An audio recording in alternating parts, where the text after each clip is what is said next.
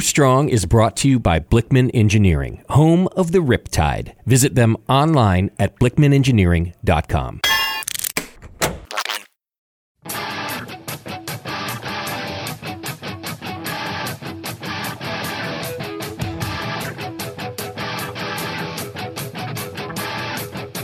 Brewers, it's time for the beer radio you've been looking for. This is the show that dispels myths, tackles the toughest topics, and makes no apologies for geeking out on beer. Hosted by two guys that drink before they think, Jamil Zainasheff and John Palmer. This is Brew Strong. Hey, howdy, hey, my brewing brothers and sisters. Greetings. It's good to be here. Yes. You floating over Michigan, me floating over Heretic Brewing Company. That's right. We each are. Where we're most appreciated, right?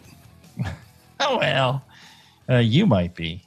Me, who knows? I appreciate having beer readily accessible. That is a nice perk, yes.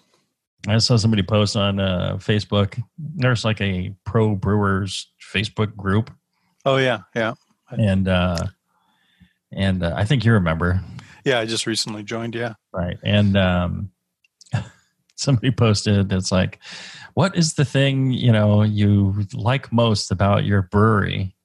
It's like, there's beer there. I mean, is that the answer you can get from all 3,000 people? It's like, well, yeah, ready access to beer. And Number the beer one. I like, yes. Yes, beer I think is good. Okay. There we are. It's as simple as that. What's the second thing? I have no idea. I'm still just pleased with the first. Speaking of people I'm pleased with, our good friend John Blickman. You know why? John, yes. Because he has been paying for the show, so our listeners don't have to, for getting close to 2 decades now. Yeah. I don't know how many decades we've been doing this, but my understanding of a decade is, an eternity. Around 10 years. Yeah. Something like that. Yeah. And we appreciate John making it possible for us to continually talk beer with you guys. It's a couple hours a week that we get to step away from the family life and say, I really need to talk about beer. And John makes that possible.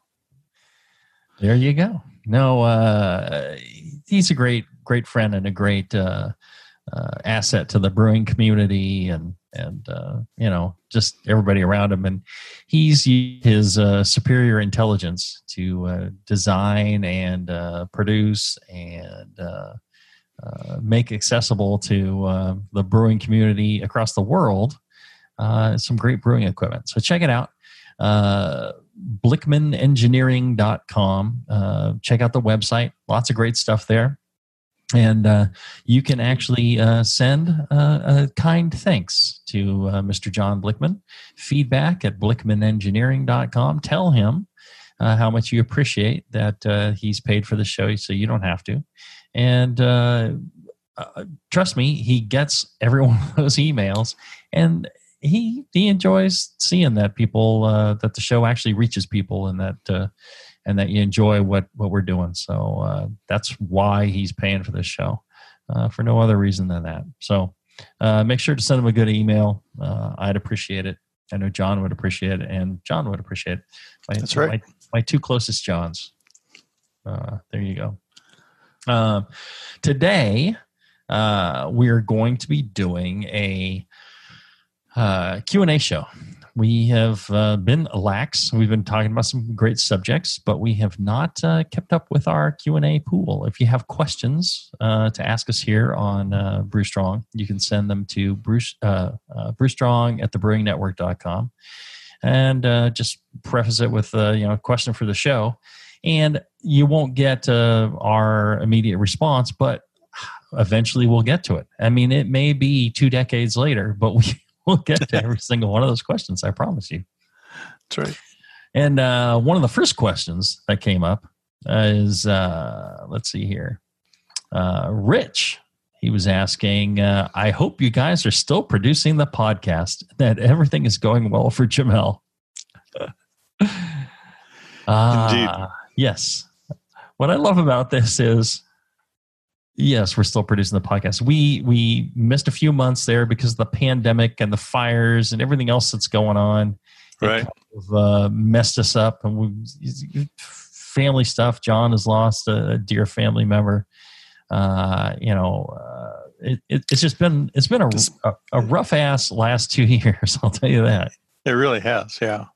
Did you have to evacuate from Vacaville with the fires? We came within like one block of being evacuated. Yeah. So I thought, looking at the news. Yeah. Yeah. My, one of my daughters lives up in Rockland, and the other was living at the house with us, and she evacuated. She's like, I'm not waiting around. She does 911 dispatch. And so she's like, look, Dad, time to leave. I'm like, one, I'm not leaving without Liz. I said, I'm not leaving without Mom. I said, you go. I said, I'm waiting for Mom. I'm not going anywhere without her. And she was here at the brewery. Right. And I'm like, either I'll go to the brewery and wait with her there, or she'll come back to the house. Our house, it's a newer house, and we moved in, trying to get closer to the brewery. And, it's all stucco, tile roof, not a lot of plantings around it. There's a giant cul-de-sac. I'm like, and it's actually got fire sprinklers on the inside, all these new construction homes in California. Wow. And I'm like, there's no way I'm going to burn. I think I'm safe. And, at worst, I go out and sit in the car in the cul-de-sac, far enough from everything that I wouldn't burn there either. Mm-hmm. So I felt very safe. And the brewery is safe. It's all, this damn place will never burn down, unfortunately. It's going to take it's going to take an errant missile strike from an accidental missile strike from the air base to take this place out. It's all concrete. Right. It's not going to burn. So we're safe. It gets close. This is 2 years in a row where it got really close, but we're surviving. So everything going well for John. Well, what cracked me up about this was, didn't ask about you, John. It just wants to make sure everything's going well for me. And, which is, I understand, it's because more people are interested in you. Well, everybody loves me. You, no, not so much. But me, I kind of fly under the radar. Yeah. I am beloved, I think. I am I am just important. I think maybe they realize that without me, they'd have to listen to like you and Justin. And there you go. Yeah. Oh my God. Yeah. There's the problem, right? Listenership would fall off by 2 or 3 people. I would 70% there. That'd be 70-80%. Yeah. I mean, the 5 people that count on this, they'd be pretty disappointed, or 2 or 3 of them would. Yeah. Anyways, so thank you, Rich, for thinking of us and and asking. It just cracked me up that he was hoping it went well for me, not you so much, but for me. That's fine. That's fine.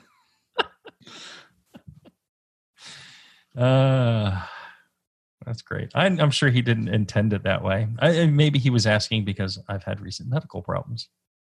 Yes. Or perhaps that's what he meant. And he cares about you greatly, John, just like I do. One of the cool things about doing these shows live on Facebook is that it makes it so much easier for us to get listener feedback and for listeners to ask questions. The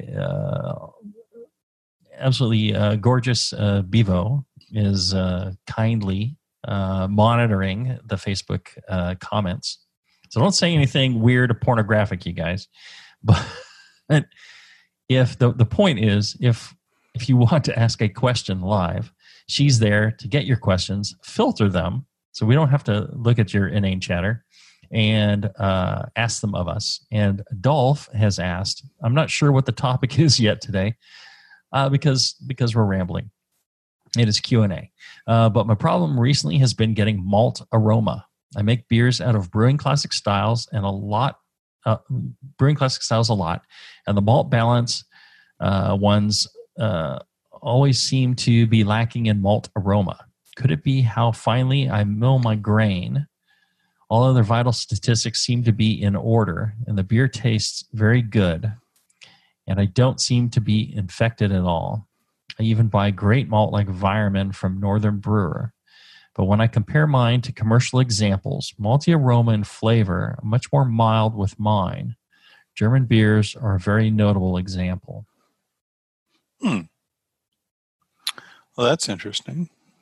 I Because I always consider your recipes be pretty malty. Right. So my first thought would be a couple of things. One is three things. One is, you're buying great malt like Weirmann, but sometimes people will buy just like certain specialty malts, which are very important, but they'll ignore the base malt. They'll do like, the cheapest base 2-row they can get and then hope to dress it up with specialty malts. But one of the things about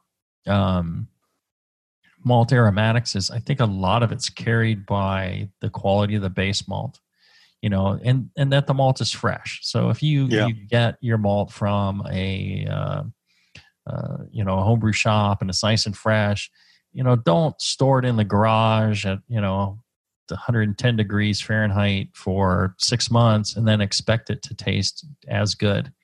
It will deteriorate over time, or conversely, storing it cold and wet and damp, it'll deteriorate over time.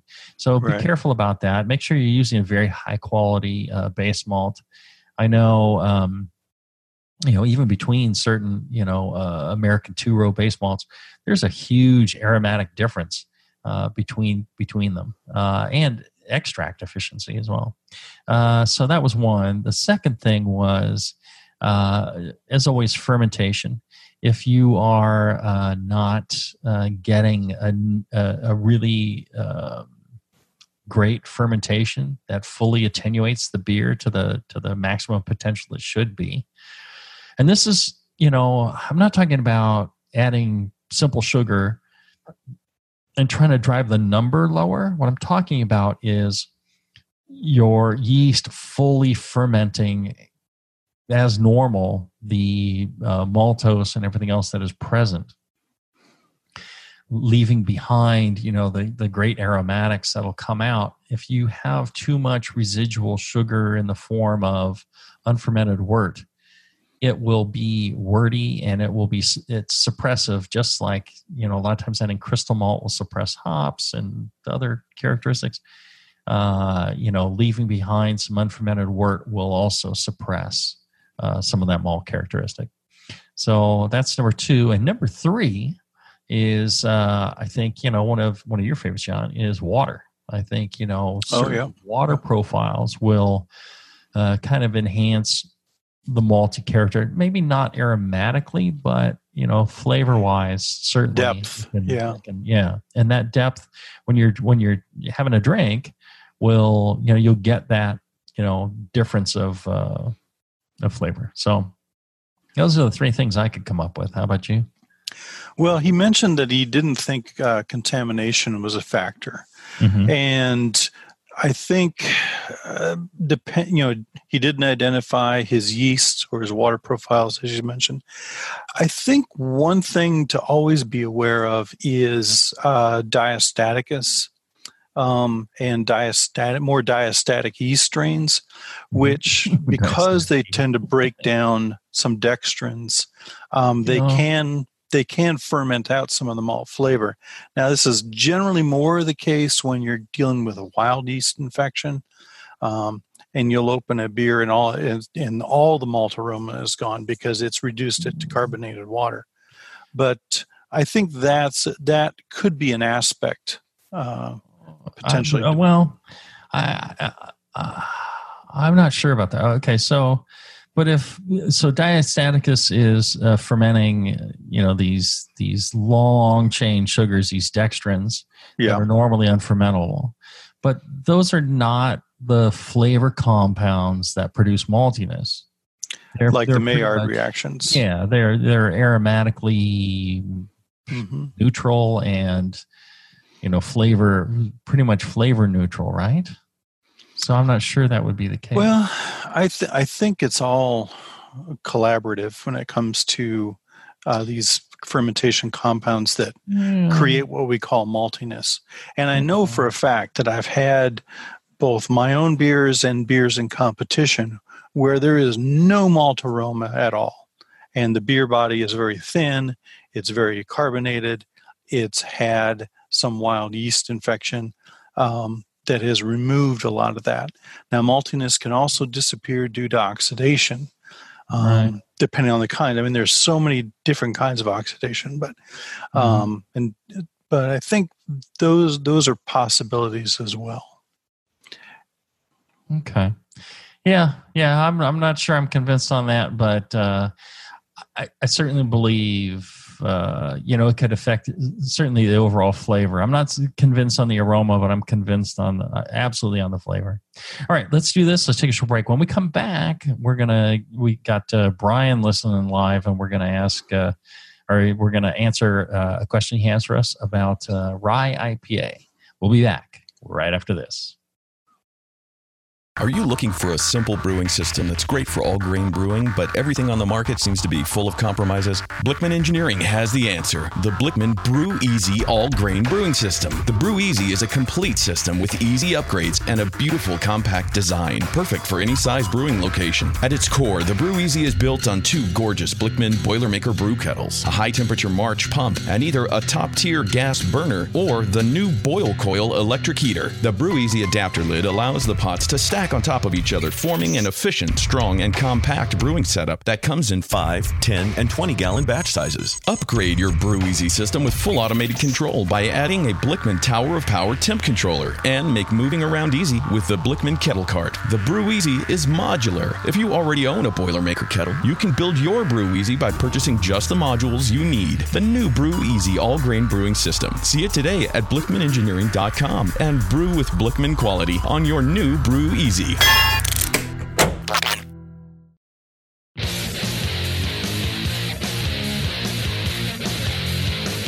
Back to the two guys that know how to turn beer into beer. This is Brew Strong. All right, we're back. It's a joy to be back here with you, John. Thank you. See, even when we're only taking a 5-second break, it's amazing what happens during the breaks. Brian, who's listening live on Facebook, you can listen live to these shows that we're doing at least here during the. I think we're going to continue doing it this way for pretty much forever. So you can listen live. Brian, he's listening live on Facebook, and he was saying, I'm planning to brew a rye IPA this weekend, and I have two questions. Is a 10% of rye malt in the grist too little, too much, or just right? And will using flaked rye instead of rye malt present any benefits? Well, I would say 10% of rye malt is fine in the grist. It depends on what you're trying to achieve. I have had 100% rye malt beer, which turns out like snot coming out of a bottle. And I've had 50% and I've had 10%. I'd say generally 10% is as low as you'd really want to go. Anything less than that, it's pretty much had almost no effect whatsoever. Going, in the 10 to 20%, the issue with it is, one, it doesn't have a whole lot of flavor. Two, it's got, some viscosity to it, and it ends up making it hard to sparge, hard to mash. So that's kind of it. Flaked rye instead of rye malt the flaked rye is not malted, clearly, because Bingo. Yeah. it's and that's one of the things. I don't think it provides any benefits to rye malt. I mean, unless you're just trying to get more of the gooiness, Rye character. Well, I think with malting, you also break down some of the beta glucanase or the beta glucan. Right. Beta glucanase will break down The beta glucans. Yes, but yes. So these, so you'll get a little bit less of the glucan in the malted, but you should get a little bit better flavor from the malted than you should from, and you'll get a little bit more fermentability, or sugar extract, I should say. Fermentability is controlled elsewhere. So does that answer the question, Brian? Kind of. I think I agree with you, Jamil, that 10% is kind of low end for if you're trying to make a rye IPA. I would kick that up to maybe 25% if it's rye malt that's being used. But as you say, if it's going to be the flaked rye, you lose the benefit of the malting process in reducing the beta glucan content. And so I'm just off the top of my head, I'm going to say 25% of rye malt is going to contribute out the same amount of body that 10%, 5 to 10% of the flaked rye would, because of that trade-off in malting versus glucan from malted from I mean, maybe it's a 50%. I don't know. I'm sure there's numbers somewhere. Yeah. Ideally, you could look at the spec sheet on your flaked and the spec sheet on your malted, and it'll tell you what the reduction in glucan is. And that's probably your biggest thing there. Yeah. If it were me, I'd tend to lean towards malted rye. Less hassle in the lautering, and still good flavor, good fermentability. There you go. Jimmy says, I'm planning on to do a fall beer along the lines of a pumpkin beer, but instead of pumpkin spice, I plan to use garam masala. Indian spice, kind of curry, Middle Eastern kind of. Yeah. Cumin, cinnamon, coriander, ginger, cloves, cardamom, and maybe sweet potato or butternut instead of pumpkin. Thoughts on this and a good base style? Ooh, I don't know. I think that sounds wonderful. I am curious now. I have not come up with this idea, but now I'm thinking, since it's posted on the internet and it's free for anybody to try, I'm curious to try this. I'd like to try this here. I think that's a great idea. I think it would have a limited market, but I'm still willing to try it for our tap room. Sweet potato or butternut instead of pumpkin. Thoughts on this? And a good base style. Good base style is always on anything fall, autumn, spiced beers, holiday spice, an amber ale. Not a hoppy amber ale, but amber ale as it was back in like the year 2000, which seems like such a long time ago. So just kind of a moderate alcohol ABV, maybe in the 5-6%. You can go a little bit more, I'm sure. A bit of crystal malt, maybe layer a couple of kinds of crystal malt there, and relatively clean ale yeast, or maybe even an English ale yeast with a little bit of fruitiness, and really low hopping. Mild, a little bit sweet. I think sweetness really helps with these fall beer styles. I think it helps carry the spices without them seeming harsh. Right. You can actually go to a higher spice level when you have some sweetness backing it. One of the things about a pumpkin pie is it's sweet, right? And so when you have a pumpkin pie that isn't sweet and you have all those spices, it's pretty harsh. So that's one of the reasons for going with the amber ale. choose something different? Maybe a porter or something? No, I agree with you, Jamil. All those points: amber ale, low hopping, low bitterness. Let the spices come through. Couple things: the best pumpkin beer or fall ale like that, field ale I ever had was at the Northern California Homebrew Fest a few years ago when you and I and Tasty were there. It was 11%. From a club up there, contained no pumpkin, just spices and all that alcohol sweetness, and it really carried the spices well. Very well balanced, no harsh aftertaste. It was. I had 2 or 3 glasses of that beer. There's nothing wrong with wanting to ferment pumpkin or butternut squash or sweet potato. Mm-hmm. Just bear in mind, these are not pure starches that we're used to working with, as in the cereal grains.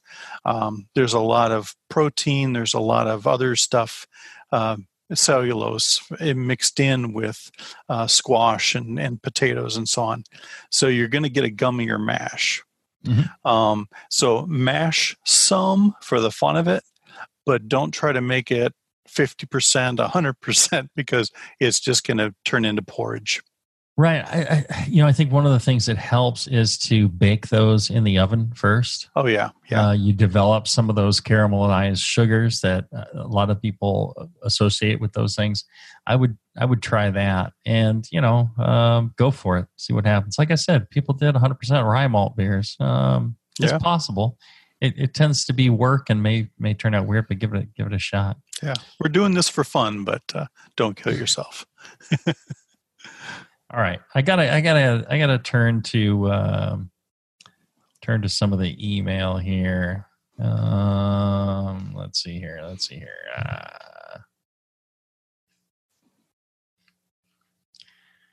There's one in particular.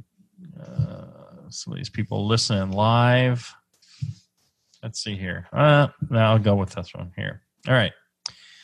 And as a reminder, you can send us questions at brewstrong@thebrewingnetwork.com. John writes, hi, this is Johnny from Baltimore. I'm having what I call success brewing extract kits in my kitchen. How many batches and what styles do you suggest I try before moving to all grain? And how much harder and expensive is the new equipment I will need? And the biggest question is, how much extra space does all grain brewing take up as opposed to my one pot and a bucket? Any insight would be helpful. He says, I'm a former chef turned mailman who got a free kit on my route. And I have a homebrew shop on my route in my neighborhood. Nice. I've done 4 5-gallon kits and 2 1-gallon kits. And one recipe for my homebrew shop, an ESB that a few issues with. For better, let's see. Temps are high right now. He's like, he's listened to 100 shows in the last few weeks. And he's learned a lot. Well, that's good. I think, first off, thanks for working the Postal Service. I believe, with recent events, we all realize how we can't survive without having a U.S. Postal Service. So that's right. Well, thank you for your service and your dedication to doing it. I know a lot of these folks are, concerned about being exposed to the COVID and all that stuff. Our local postal system here, they bought like 2,000 or 3,000 or 5,000 small containers of sanitizer from us. So. And they were very appreciative that we were able to do that for them. So, tough times for people who have to go out and interact with the public with no choice on who that is. All right. So what's your suggestion here, John? Well, one main question he asked was how many extract batches should he do? How many different styles should he do before he tackles all grain? And I think the answer to that is simply we encourage extract brewing because it gets you interested in the hobby, and it allows you to focus on fermentation more so than starting out with a full mash. Yeah, you can make great beer with extract. Yeah. You don't necessarily have. You can make award-winning beer that will beat extract or all grain brewers' beers just by focusing on the important stuff of brewing. Yep. So a good fermentation is key, and that's one nice perk about starting with extract is you can help you dial that in, and then you can move on to doing the mash and lauter, and you've got your fermentation nailed down. You can focus on worrying about dialing in your mash and lauter. So I think half a dozen extract batches under his belt, I think he's ready. Right. Well, I'd agree. So how many batches and what styles? I think it could be any one style. It could be multiple styles. What it needs to be is you need to be very comfortable that your fermentation is really strong and you're doing well there, and your sanitation is really well done. If you've got those two things down, sanitizing and fermenting cleanly and properly, then the efforts of moving to all grain won't necessarily be wasted on, if you're struggling with those things, you need to dial those things in first. Temperature, fermentation, temperature control, very important as well. So kind of get those things down, and I think then you're ready to move to all grain. Yeah, that's what I forgot to mention was you want to achieve clean beer, no off flavors, and even to a sense you want to be able to have some confidence that you can control the nuances of your fermentation. Your beers don't turn out excessively estery or with slight off flavors. Right, because switching to all grain won't fix those things. Right. You're going to deal with another set of problems switching to all grain that you have to have those other things dialed in. All grain won't fix these things. As far as how much harder and expensive it's not too much harder. It's really just another step, and it's a step that pretty much takes care of itself. It's got a few things about it, but it's not that difficult. As far as equipment, if you've read Charlie Papazian's The Joy of Homebrewing, he talks in there about the Zap Pap method, which is 2 buckets. With just a drill and drilling a whole bunch of little holes in the bottom, and maybe lining with a bit of mosquito netting or whatever, and that'll do it. There's a lot of instructions on the internet for building mash tuns out of coolers using copper pipe or PVC pipe or things like that. And all those are relatively inexpensive. You don't need a big fancy, brew sculpture or something like that. You just need, the basics. So it's not too much more expensive. And how much space does it take compared to one pot and a bucket? I think if you're clever, everything will kind of all nest into the same thing. So it wouldn't be too much more space. It all depends on how you do it. You can also do brew in a bag. Brew in a bag is the smallest. Yeah, might be the best way to go. And then really your pot and you really just a mesh bag is all you're adding instead, and that takes up pretty much zero room. So there you go. Thanks, Johnny, for emailing us, and great question. And good luck on your route. Good luck on your homebrew. All right, let's take another short break. We'll be back right after this.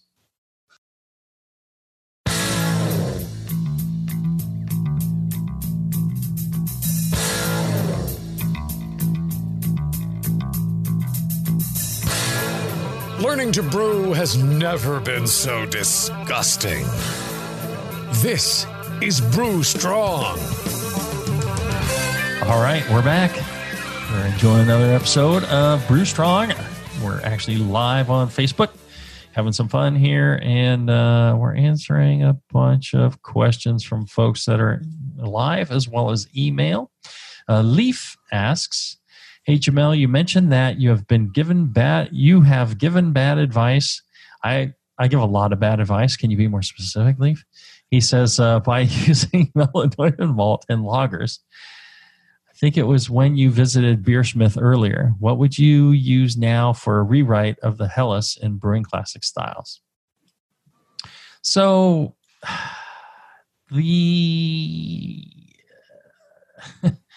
don't know that it was bad advice. I think that it was different advice. Well, all right. So the thing about Brewing Classic styles is, and the thing people miss out on is, these are the recipes that are most likely to win in competition, right? So not necessarily what I feel makes the best version of a given beer, but that stands out and it gets first place. Yep. Or best of show, right? So that's what this is. So what I did over, the how many years of brewing before I wrote that the recipes for that book was I had a spreadsheet, every entry, every beer, every recipe, and I did an analysis of what recipes won and why. And for a lot of these lagers, it is critical to have enough melanoidin character, kind of popping out on a beer. When somebody has a flight of 10 or 12 beers in front of them, they kind of get numb to, almost like in an IPA, they get numb to the hops as they go through the beers. And if they are not experienced enough to keep a calibration beer at the beginning and keep going back to it to see how everything is stacking up, they lose a sense of what's going on. So they'll lose sense of the melanoidins or the maltiness in a beer. By beer 10, this lager that you're presenting them, they're numb to that by then. So that was kind of the thinking in doing a lot of those, and it helps when that's the case. I think what I said on Beersmith was I helped popularize certain specialty grains that may not have been used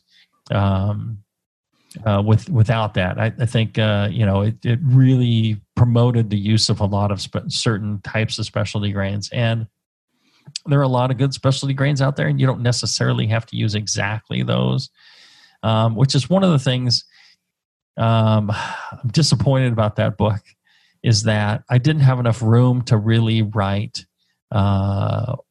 the full explanation. Like I did in my BYO articles, right. I explained, here's kind of the range, here's what you're trying to achieve, here are kind of the grains you could use to achieve it.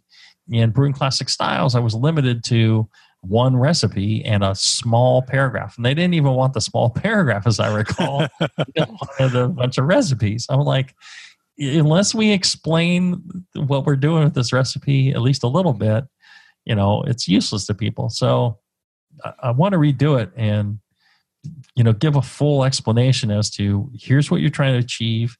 Here are some of the tools you can use to achieve that. And here's how you can take this recipe in your own direction. I think that would be a great book. Yeah, unfortunately, it's going to be Encyclopedia Britannica. It's going to be so big, but I'd still love to do it. So I guess that answers the question, because this is what I would do. As far as Helles here, at our brewery, we make a Helles we call a lager, because we're convinced that you didn't want to call it Helles because people wouldn't know what it actually was. They wouldn't know it was a lager, but this is what Munich Helles tastes like in Munich, if you ask me. I think is very much so. And we use a German Continental Pilsner, and we use tiny bit of Munich, and we use some American two-row, because we're getting too much malt character from the German malts. I mean, it was really just overpowering, so we had to back it down a little bit. So we use a balance of that, and so that's what I would use for the Helles and Brewing Classic styles today. There you go. All right. Nice. Let's see here. Eric asks, any tips on improving hop aromatics in the finished beer? I oftentimes find that hop aroma drops off significantly between the kegging process and the serving a week later. Purge your kegs. Purge your kegs with CO2. That if that's where you're noticing that drop in hop aroma is from filling the keg to a week later, it's probably oxidation in the headspace. I'm gonna throw out another little thought here. Okay. I mean, I agree with what you're saying. Well, I have two or three things, but one of kind of the oddball thoughts that I had just tasting this beer here is hop bittering drops off very quickly, right? Mm-hmm. In a week, you can lose 25% of your bittering. You might even be losing, within a month, you've lost 50% of your bittering. The interesting thing is, I think that people oftentimes will associate hop aroma with the bittering that they're tasting. Okay. And so when the bittering drops off, they have this associative thing where they're saying, oh, the hop aroma is less too. Because the deep ties between, the overall aroma hop and flavor. Character. Right. Yeah. Well, and the way that, you get aromatics, and even hop bittering, alpha acids, you put those on yes, they're bitter, but, I think we're associating that with hop aroma in a lot of cases. So I think that could possibly be one element of this, and for people to keep in mind. That's why I mention it. The other is, certain hops will drop off very quickly. And one of the things you can do, especially if you're doing like a single hop thing, if you mix in, 3 or so different hops, and you kind of try and stagger your hop characters, and you'll get a much longer lasting than the individual pieces. You'll get a greater sum of the parts, greater whole as you do that. One of the cool things I found was on Scott Janish's site. He's got a hop oils like kind of database where it's limited data, but it ranks the hops by prominence of given oils and compounds. It's a little odd. It's ranked from like 1 to 37 or something. And so it's not the actual number. It's just a ranking. But you can sort it by those rankings if you're looking for certain compounds. And when you kind of layer in certain compounds, you actually get like a more sustained hop aroma. So sometimes, Citra and Mosaic, but then you put underneath, you put some, Cascade or Columbus or whatever, and the whole becomes much more long-lived, much more prominent. So sometimes it's a blending of hops, I think. That's a good point. I'd throw that out there. Let's see here. How about distilled water? Mark asks, he says, yo, So I have brewed a New England IPA 7 times now, all grain brewing. And this has always been hazy and explosively fruity. But my last batch, number 8, is clear, tastes weedy, biscuity, not fruity, floral, or bitter, and then lemongrassy as it warms up. The aftertaste is watery. This happened to my last batch 2, which was a black IPA. 2 factors I can see is that fermentation temperature is slightly high, 71 Fahrenheit, and I'm starting to adjust my water. He says it's looking, when he has it in the fermenter, it is separating like oil and water immediately after knockout in the kettle, which, I mean, that's, you get the hot break that drops, and cold break that drops, right? And you should get nice clear wort. That sounds correct to me. He says in the fermenter, it's the same thing. Clear amber color for the top 40% and a very cloudy yellow-green for the bottom 60%. Well, that's all your hop material setting. That's a lot of trub being carried over into the fermenter, which, I mean, generally you want to leave that behind. It goes in to describe as source water. I think you have it there, John. It's yep. But he's asking, why is it watery and not a sticky aftertaste? Did the distilled water hurt the ingredients and the outcome of the fermentation, which is his suspicion? Is there a better way to lower my sulfate than during diluting with distilled? Please don't say RO, as he can't afford that. Okay, yeah, I looked at this question deeply this morning.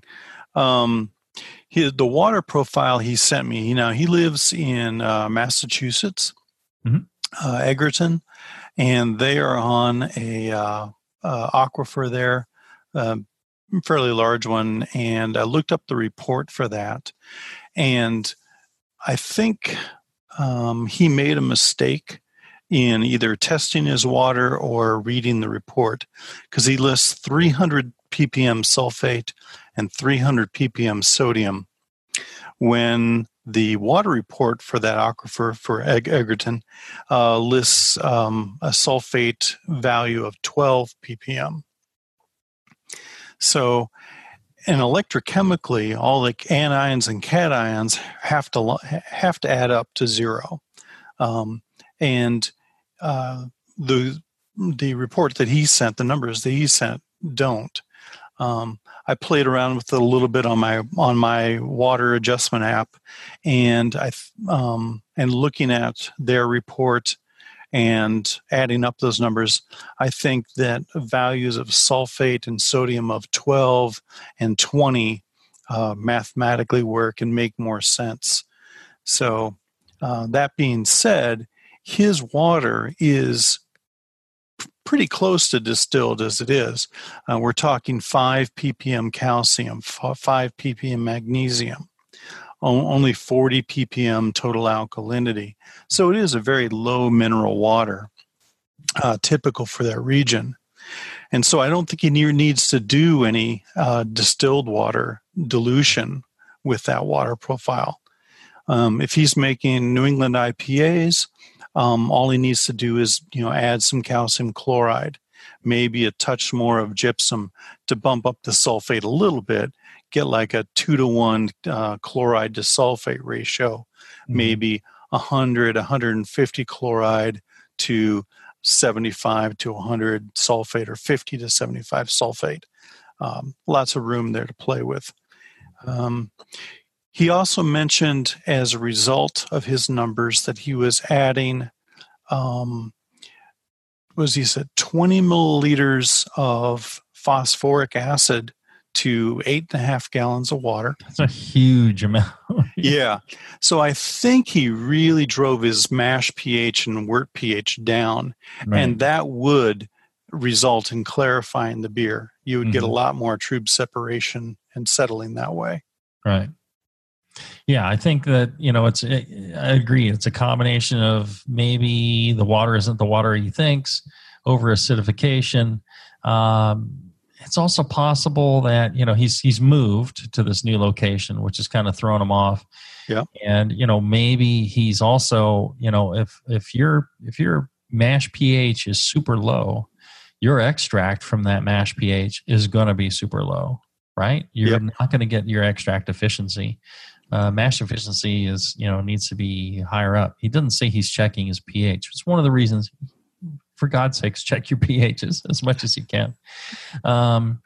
And so, perhaps he's extracting far less sugar than he thinks he is. I don't know. Maybe he's checking his gravity. Maybe he's not.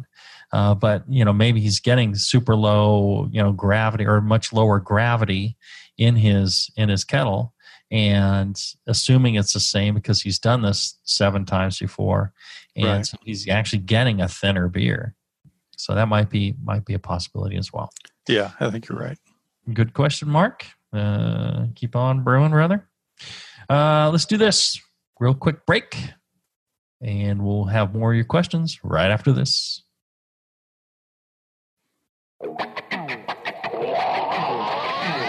Back to the beer guys that make other beer guys look like wine guys. Brew strong. All right, we're back. I did want to tell you about my good friends at Brew Chatter. It's a homebrew shop out in Sparks, Nevada. Right. People consider it Reno. It's right there.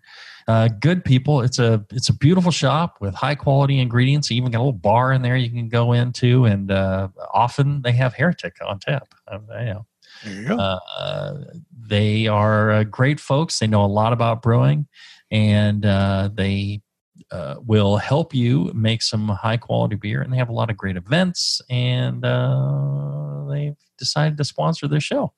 So that's the only questionable thing about them, is that they've decided to spend money on being part of Brew Strong. So, whatever. But good folks. Shows their hearts in the right place. Yeah, they are lovely people, very funny, very, very kind, very hardworking for the homebrew community. So, give your support to them if you get a chance. You can find them online, brewchatter.com. And like I said, you can find them out near Reno. If you're ever out in lovely Reno, which is an amazing place to visit, stop by the brew shop, have a beer, check out the amazing range of ingredients that they have there for you, and fresh ingredients and equipment, everything else. Good people. Check them out, brewchatter.com. All right, let's see here. Jason Petros writes, no, Jason Williams Stockdale writes, if you were planning a farm-based brewery with growing hops, grapes for wine, and a distillery, would you also grow your own barley and malt on site for a majority of your grain bill? Would that be totally insane, a totally insane thing to do, or impossible? Or would it be possible? Would not involve borrowing money with a rush to profit in this model.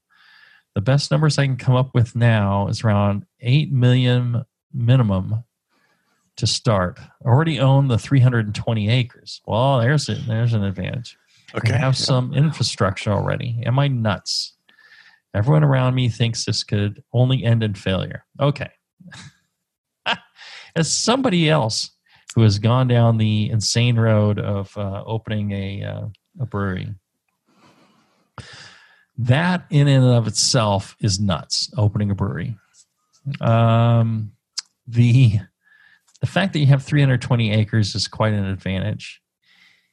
You are nuts. The problem is, you're talking about 3 full-time jobs, right? Yeah, or more. 3 full-time jobs is a brewery. You are 3 full-time jobs plus an ass-kicking contest. It is. I mean, trying to grow hops alone is for a decent-sized brewery. If you're doing like a little 5-barrel or a 3-barrel, I could see growing your own hops. Mm-hmm.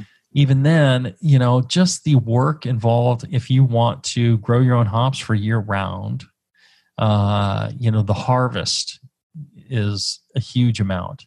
And then the drying and preparation and the storage. The same thing, doing grapes for wine. I mean, people open just wineries.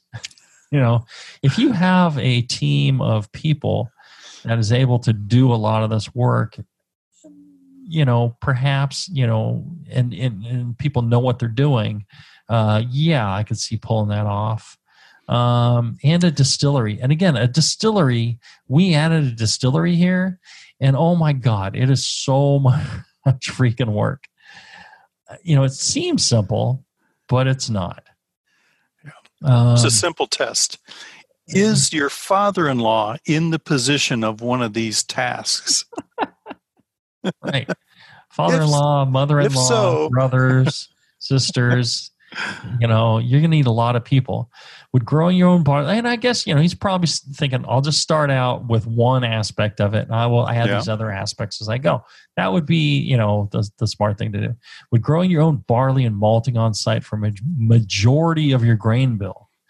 Oh my God. Well, it depends on how big a brewery you're talking about doing.